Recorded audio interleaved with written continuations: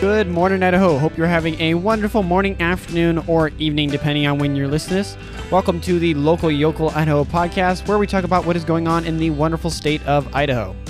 This week, I have some super interesting stories for you. First up, an update on the house that the Moscow murders happened in, a sweet surprise from Fancy Freeze, and to top it all off, a story about people shooting model planes. Really interesting on that one. With that said, please join me for the morning banter, but if you're short on time and prefer to skip the banter, you can. You can use the timestamp that's down in the description and jump straight to the stories.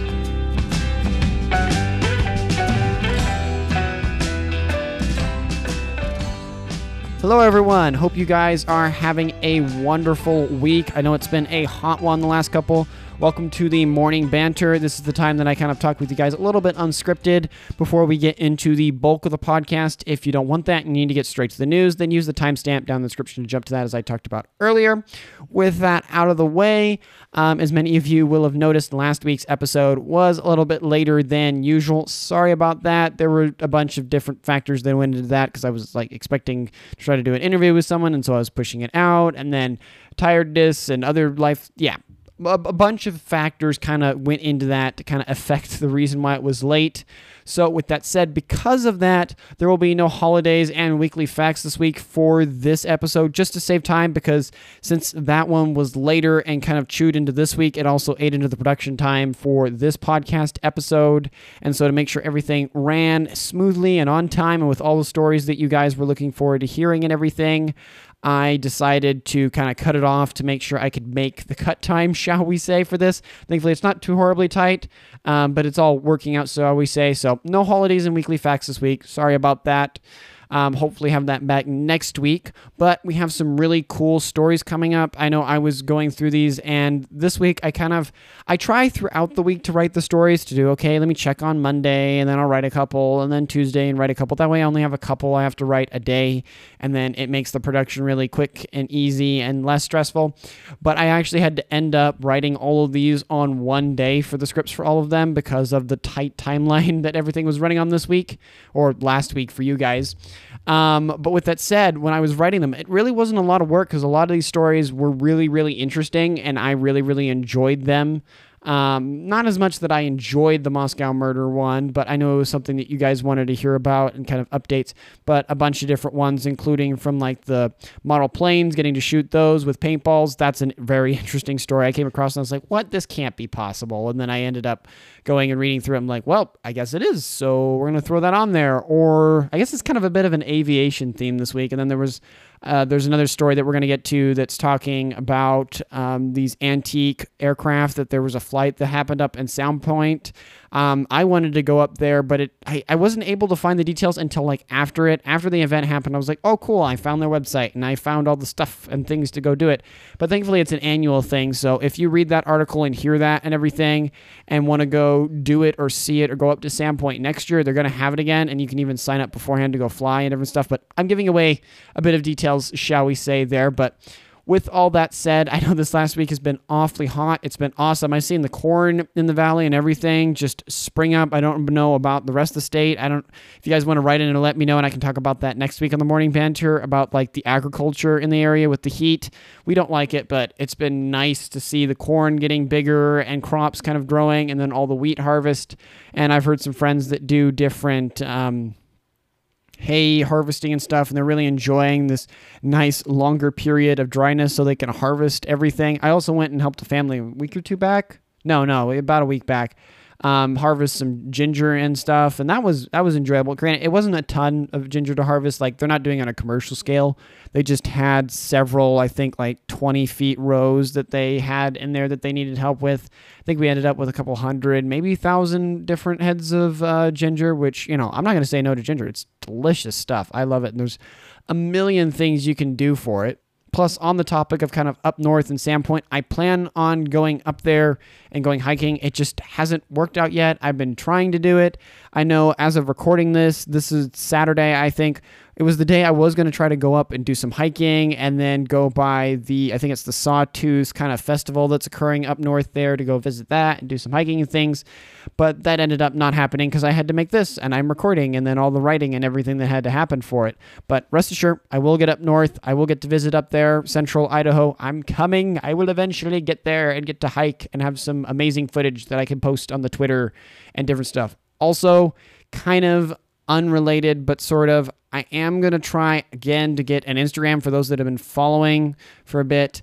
I started an Instagram for this podcast, and then I think it's because Instagram is trying really heavily to keep bots low and everything. I started it, and then I didn't put any posts up, if you know what I mean, like that. And then I was like commenting people's stories and then posting stories, but I didn't put a post. And then it flagged me as a bot or whatever. And then I tried to like recover the account or whatever, or repeal the censorship or whatever thing that they did. And then they said, nope. And then it locked it for like 100 days or something like that. And I think that time has passed now, so I can try again. So if you've ever been wondering why the podcast doesn't have an Instagram page, it's not for a lack of me wanting to do it.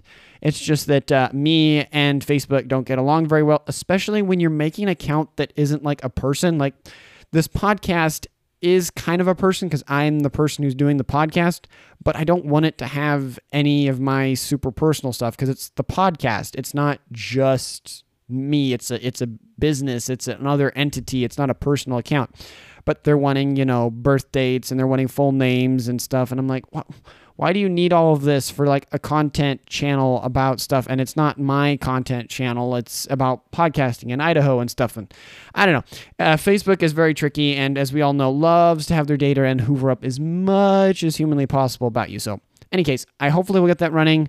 Until then, Twitter is always available, and I doubt they're going to pull me down for stuff, even if I went off the rails, which I won't. It's a family-friendly podcast, and such is the content I post on Twitter as well.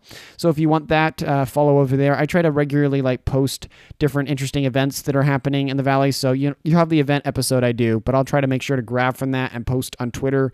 So it's a little quicker and a little bit more relevant, and you can get to it nicer. But if you want it the quickest possible, the Idaho Events Roundup is like the quickest one you can go listen to. But in any case, that's all I've got to share for the morning banter here, and we'll jump straight into the stories.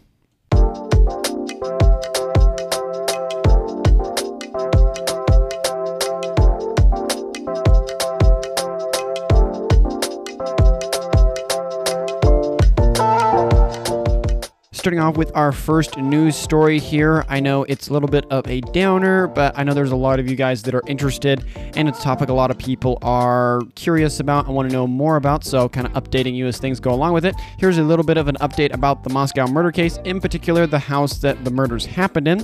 The home at 1122 King Road in Moscow, Idaho, as many of us know, was where the scene of a quadruple homicide in November of 2022 happened. 4 of the University of Idaho students, Ethan Chapin, Madison Mogan, Xana Kornrodl, and Katie Koncalves. A suspect has been arrested and charged with the 4 counts of first-degree murder and is awaiting trial. The trial is scheduled to begin in October 3rd of this year. The University of Idaho announced on February 2023 that the home would be demolished. The demolition was scheduled to take place in June 2023, but it was paused until October of this year. The reason for the delay is that the prosecution and the defense attorneys in the case have not reached a plea agreement. For understandable reasons, the demolishment of the house is a sensitive issue for the victims' families and the community. Some people believe that the home should be demolished as soon as possible, while others believe that it should be preserved as a crime scene. The University of Idaho said it will continue to consult with the victims' families and the community before making a final decision about the demolishment. Which is, I kind of just went over in my script there, it is a little bit of a hot button issue. I know for me, and I come from more the analytical side of it, I don't know why you would want to do this so quickly, especially while the case is still going on. You don't have a guy completely convicted yet. I know it looks like it's not looking too good for him, and I think they've got a pretty good case to kind of throw him in jail for it. Yeah, I don't get why they're trying to move so fast to get rid of the building when there might be more evidence, or say the court or the hearing or different things. They want to go back to the house to do some more questions that, get raised or whatever else. Why they're trying to move so fast on it, I could understand kind of like the social side of it, where it's just like, we don't want to have to do this. We want to clean our hands of it and be done with it. But I would say that decision should be held off, kind of what it looks like here, until after the case has finished and either the person is convicted or not convicted of it or whatever else. And then they can move on from there because there may be other evidence that can be found, yada, yada, yada, you know. But yeah, I don't know. I'm on the personally, after that point, if the person is convicted, I don't know. Part of me says leave it because it's kind of a certain amount of a historical or element in, I think, Idaho history a little bit, because a lot of people remember, and a lot of people internationally, or not internationally, nationally, I should say, know about it, and it kind of blew up, and not to just kind of sweep it under the rug super quickly. But then again, I could see where they're like, well, you know, it's in the campus area, and we don't want people to, you know, try to be breaking in or different things, and all the other legalities of trying to make it like a historic place or whatever. So I don't know. It's a really tricky needle of a thread, I will admit, for myself, trying to think of that if I was putting myself in the administrator's shoes that are trying to decide this.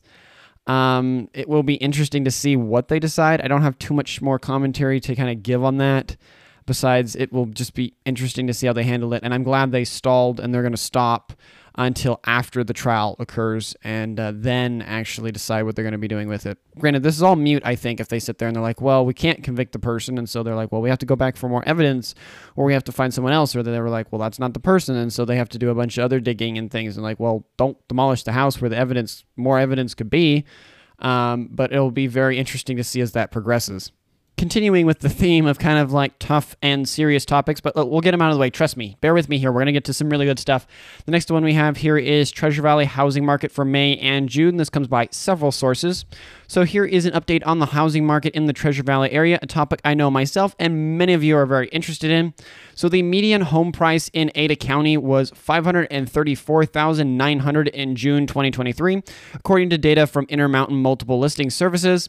This is up from $483,450 in June of 2022, so last year, but it is down from its peak of $602,500 in May of 2022, last year as well. The median price is the halfway point of all sales, meaning that half of all homes sold for more than $534,900 and half sold for less. On the flip side, for Canyon County, the median home price in Canyon County was $415,000 in June of 2023, making it a little bit up from $395,000 in June of 2022, last year, but it is down from a peak of $476,500 in April of 2022. And as I said above, kind of just recapping, the median price is the halfway point for all sales, meaning that half of the homes sold for more than $415,000 and half sold for less. The increase in the median home price in Ada and Canyon counties, as many of us know, is largely due to the influx of new residents to the region. Boise and the surrounding areas have been one of the fastest growing regions in the United States in recent years, and this has put an upward pressure on the housing prices. However, there is some good news for us locals. There is a sign that the housing market may be starting to cool down. The number of homes for sale in Ada County has been increasing in recent months, and the average number of days a home is on the market before it sells has increased. This suggests that there is less of a demand for houses than there was a few months ago. Granted, it's still too early to say whether the housing market is in a full-blown slowdown. However, signs are pointing to a cooling market. Some say if these trends continue, we could see housing prices starting to decline in the coming months, which is always great to hear for a local. I mean, as homeowners, you want those prices to stay up because your property value and different stuff.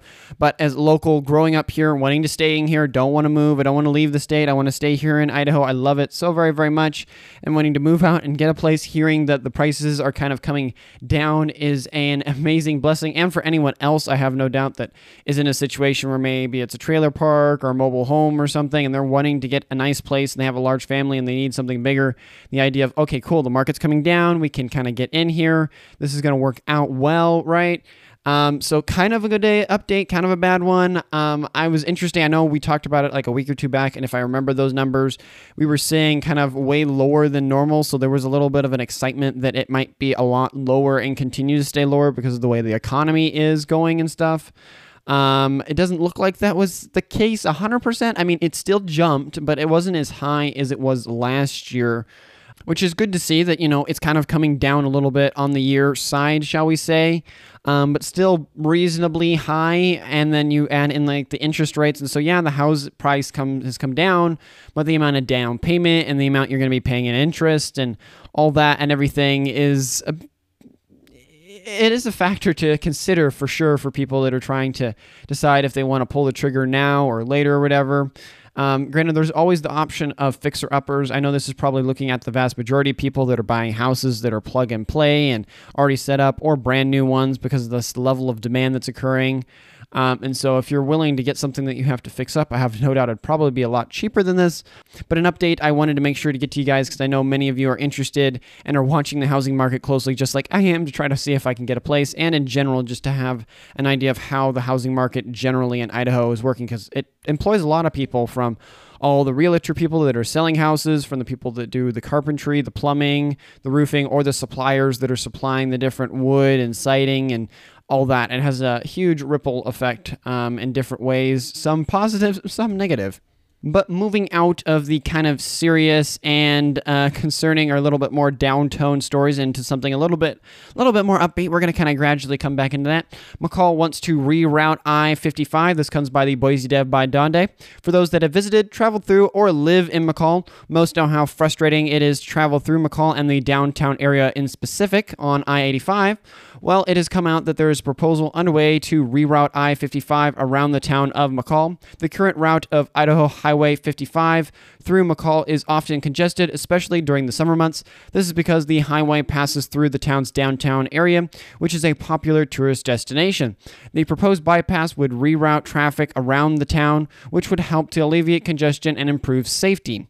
The proposed bypass would use Dinehart Lane and Boydston Street as the new route for Idaho Highway 55. To do this, some changes would be required to the existing road, the biggest of which is the S-curve that exists between the McCall Fire Department building and the airport runway.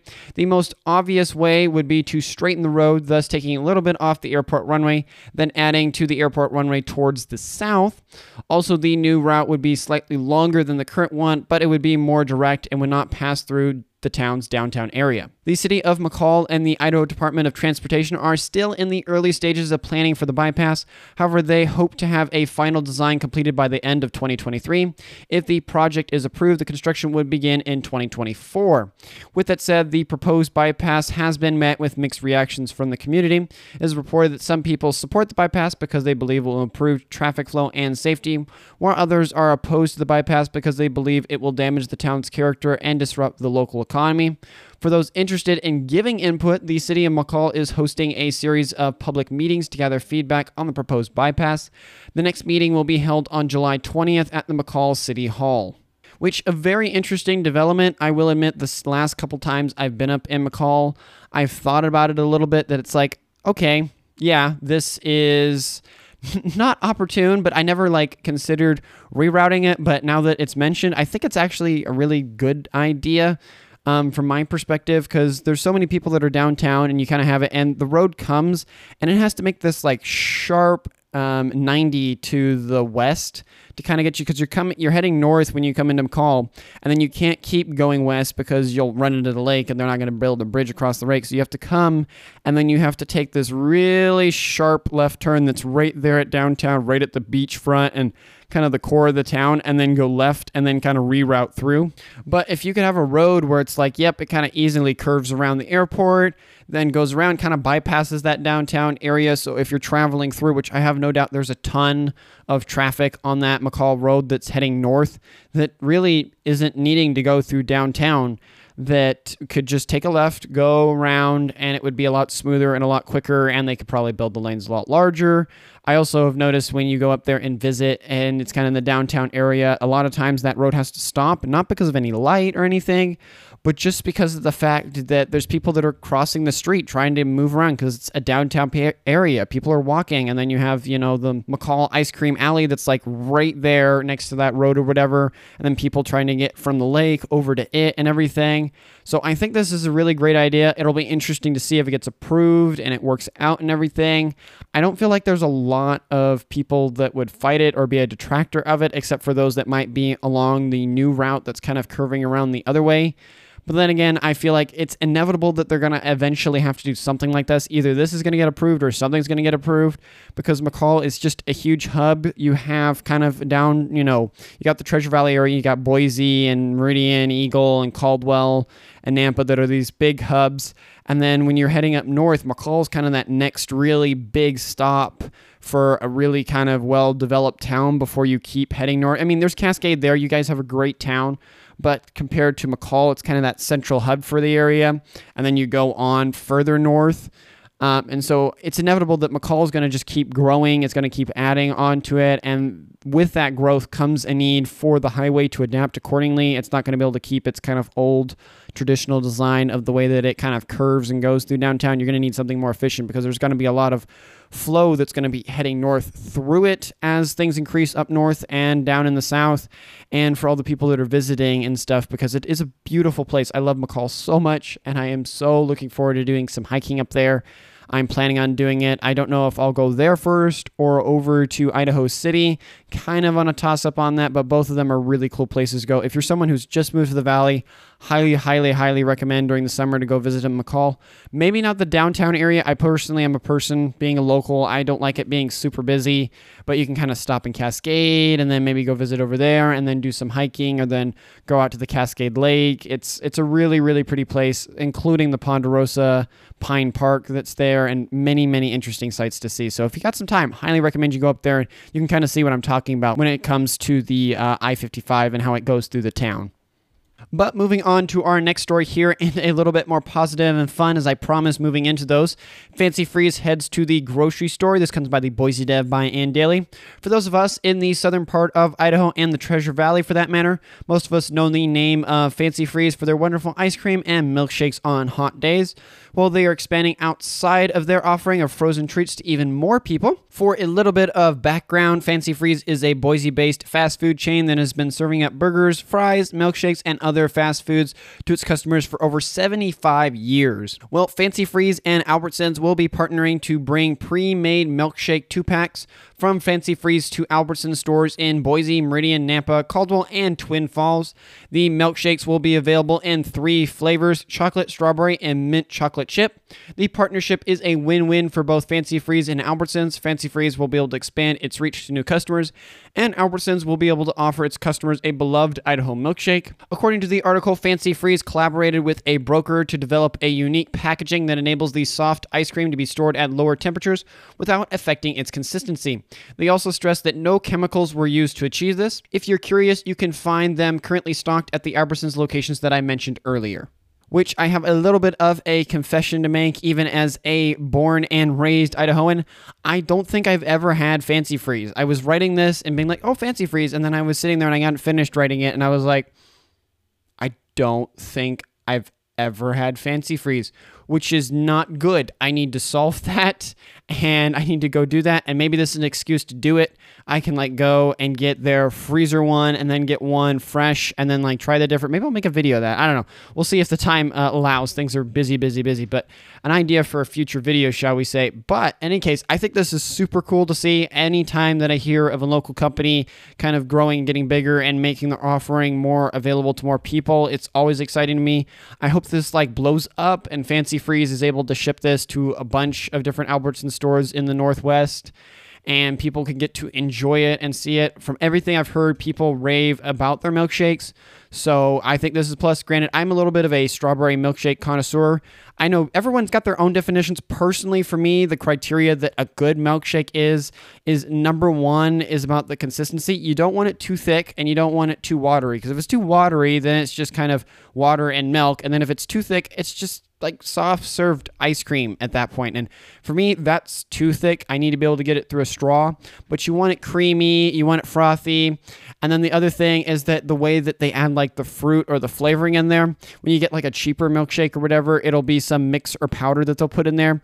And no matter how well you kind of mix it and whatever machine they'll use at some businesses or stuff, usually the large fast food chains, you can tell that there's kind of a graininess, a granularness to it in there, and it's not really creamy and smooth. And so we get a really good milkshake. You can have the chunks of the fruit or whatever they've added in there, but you're not going to have any grain. It's going to be really, really nice and smooth. Those are kind of the general criteria. I feel like I have a third in my brain, but I'm blanking it at the moment as of recording. It's kind of funny. You sit a person in front of a mic and you ask them to record, and they're like, cool, and then they do that. And then the amount of things when I'm recording this sometimes that then after I get done recording, I'm like, you should have said that, Tyler. Yeah, I know, but it didn't come to my brain until after the fact, which it can be a little bit frustrating, shall we say, if any of you know about doing recording or other musical or audio related things. But in any case, very, very cool to see. You guys will have to go out and try it and let me know what you guys think. Are they any good? Are they not?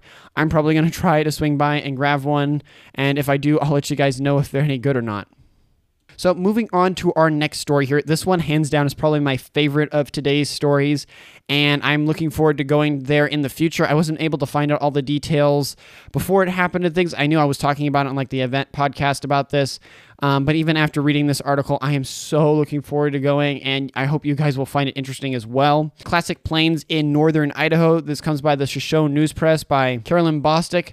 As I had been reporting for the last couple of weeks, up in northern Idaho, there was a classic airplane tour last Tuesday. The tour was organized by the Puget Sound Antique Airplane Club, and it featured 30 unique flying planes over the area and took place on July 11th. The planes took off from the Shoshone County Airport in Kellogg, Idaho, and then they flew over a variety of landmarks in the area, including the Silver Valley, Coeur d'Alene, and St. Joe's River. The air tour was a great opportunity for people to see some of the most beautiful parts of the Shoshone County from a different perspective.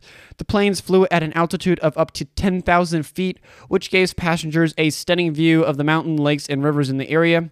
The tour was also a great way for people to learn about the history of aviation in the Shoshone County. Many of the planes that were on the tour there were built in the early 1900s, and they gave passengers a glimpse into the early days of flying. According to reports, the air tour was a success, and it is planned to be an annual event.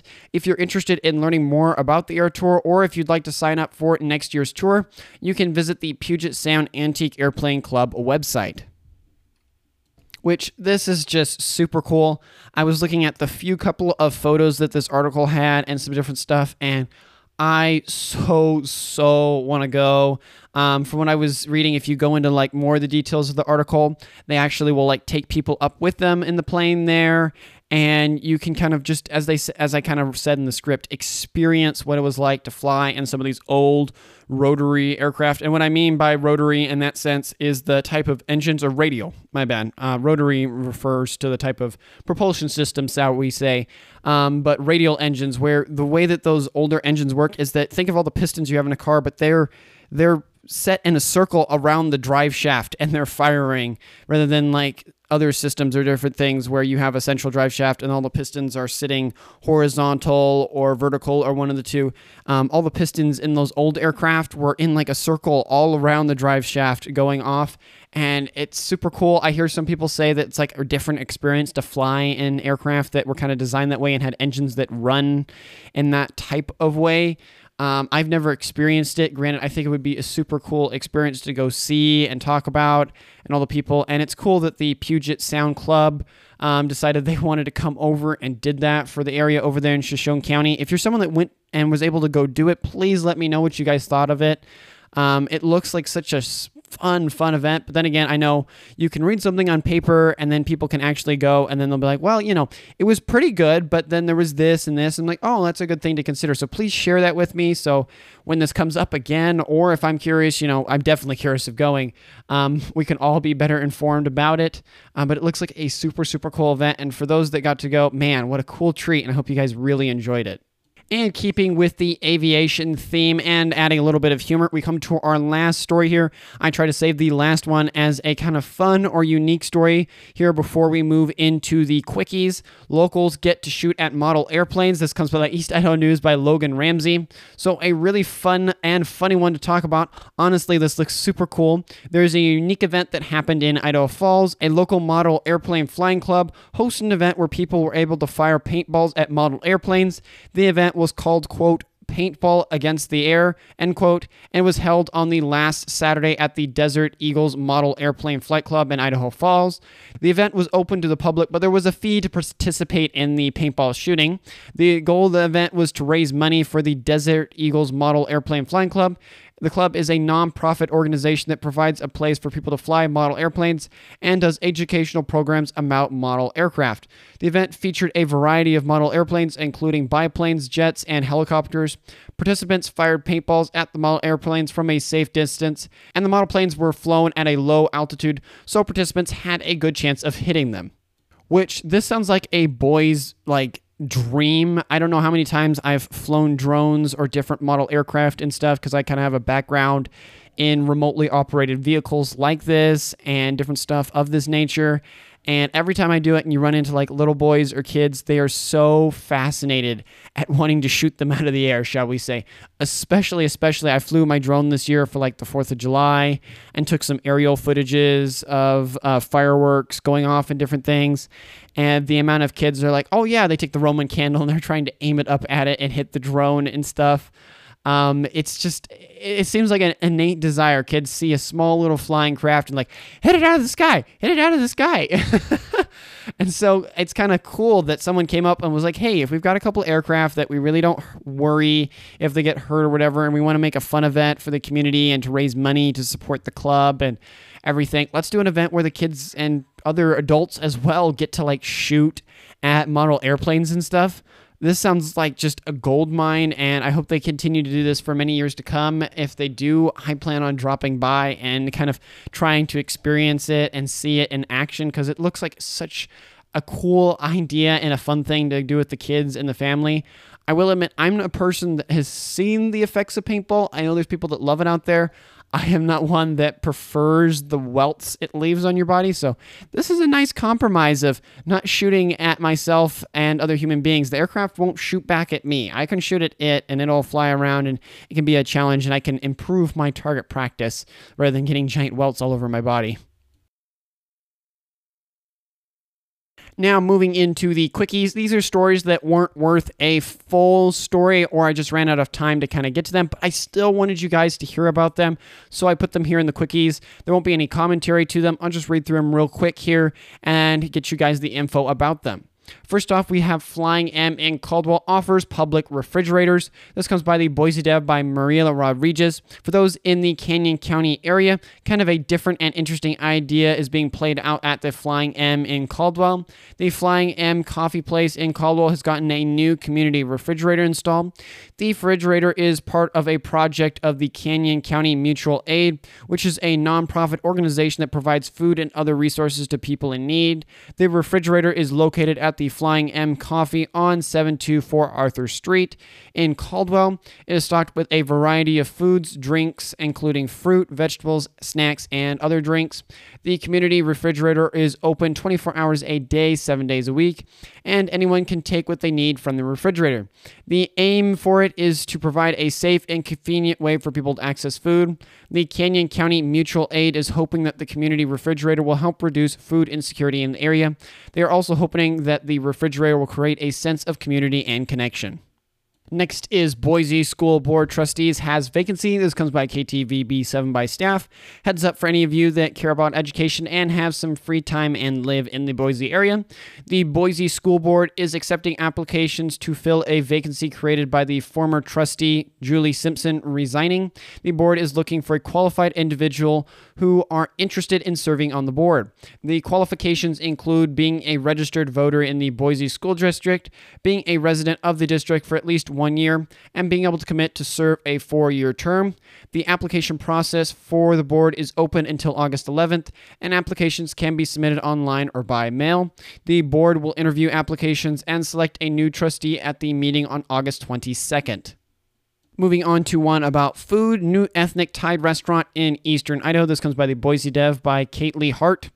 A new Thai restaurant has opened over in Eastern Idaho. The name of the place is Thai 208, A very nice Idaho name, I must add. Thai 208 was founded in 2022 by Vara Higby, hopefully I got that right, and her husband. Vara is originally from Thailand, and she and her husband have a lot of experience in working in Thai food restaurants. They decided to start their own food truck as a way to share their love for Thai food with the people of Idaho Falls. Thai 208 serves a wide variety of Thai dishes, including pad thai, green curry, and tom yum soup. Hopefully I got that right. All the dishes are made with fresh ingredients and they use authentic Thai recipes. The food at Thai 208 has seemingly been a hit for locals, and they received waves of reviews on Yelp and Facebook, and they've been featured in several local news articles, such as the one I'm using for this script. With that said, go check it out and let me know if it is worth the press that they're getting. Speaking of foods, Pocatello gets a Dutch Bros. This comes by the East Idaho News by Logan Ramsey. So I didn't know you guys over there in Pocatello didn't have one. I myself am not a big coffee drinker, but I hear people say it's a great place to get coffee. It looks like Dutch Bros is going to be opening its first location in Pocatello here soon. For context, Dutch Bros Coffee is a popular drive-through coffee chain that is known for its friendly services, its custom-made drinks, and its generous charitability giving. The company has been expanding rapidly in recent years, and they are now looking to open their first location in Pocatello. Dutch Bros has put in an application for a building permit at the currently vacant lot in between the Les Schwab Tires and the Snake River Rapid Car Wash on Yellowstone Avenue. It would be around 950 square feet and have 11 parking spots. If approved, the location would open in early 2024. According to quotes from the articles, the general community over there in Pocatello seems very excited about this and are looking forward to it being approved. Now, for the next two stories, I would recommend you might want to move the kids out of the way and not have them listening, or just skip over the next two quickies because they're a little bit more serious, related to kind of police and death and different things. Boise Police Missing Man. This comes by KTV B7 by staff. The Boise Police Department is asking the public's help in finding a missing man named Michael or Mike Stetter.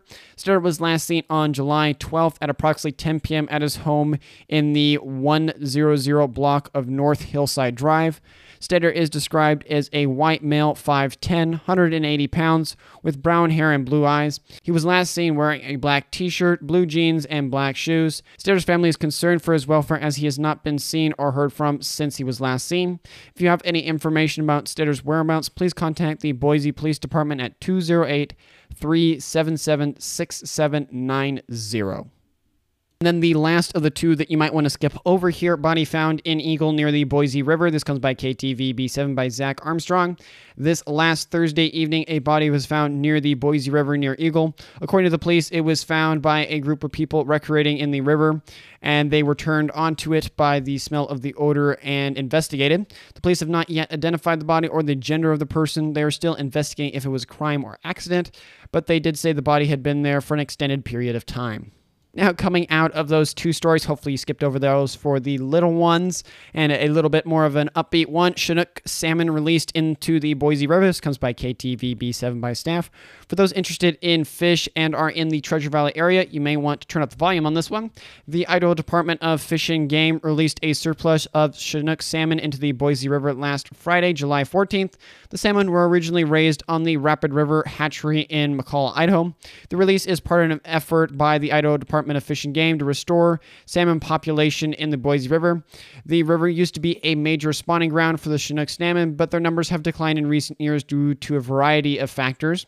The release of the Chinook salmon into the Boise River is hopefully a sign for the future of these fish in the state. If the salmon are able to spawn successfully, it could help to boost their numbers and restore them back to their former abundance. And coming to our last story here, Idaho State Police get new vests. This comes by the East Idaho News by Andrea Olson. This last Wednesday, July 13th, two local organizers gifted 23 new vests to the Idaho State Police District 6 in Idaho Falls. The Greater Idaho Falls Police Foundation and the Idaho National Laboratory donated the vests. The vests are called, quote, cool vests, end quote, and they are designed to help troopers stay cool on the job. The vests are made of special materials that wick moisture and help to regulate body temperature.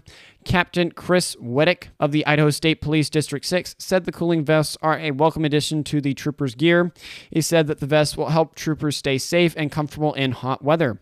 The donated cooling vests are greatly appreciated, and it's heartwarming to witness the community supporting our local law enforcement. Much gratitude to the Greater Idaho Falls Police Foundation and the Idaho National Laboratory for their kindness.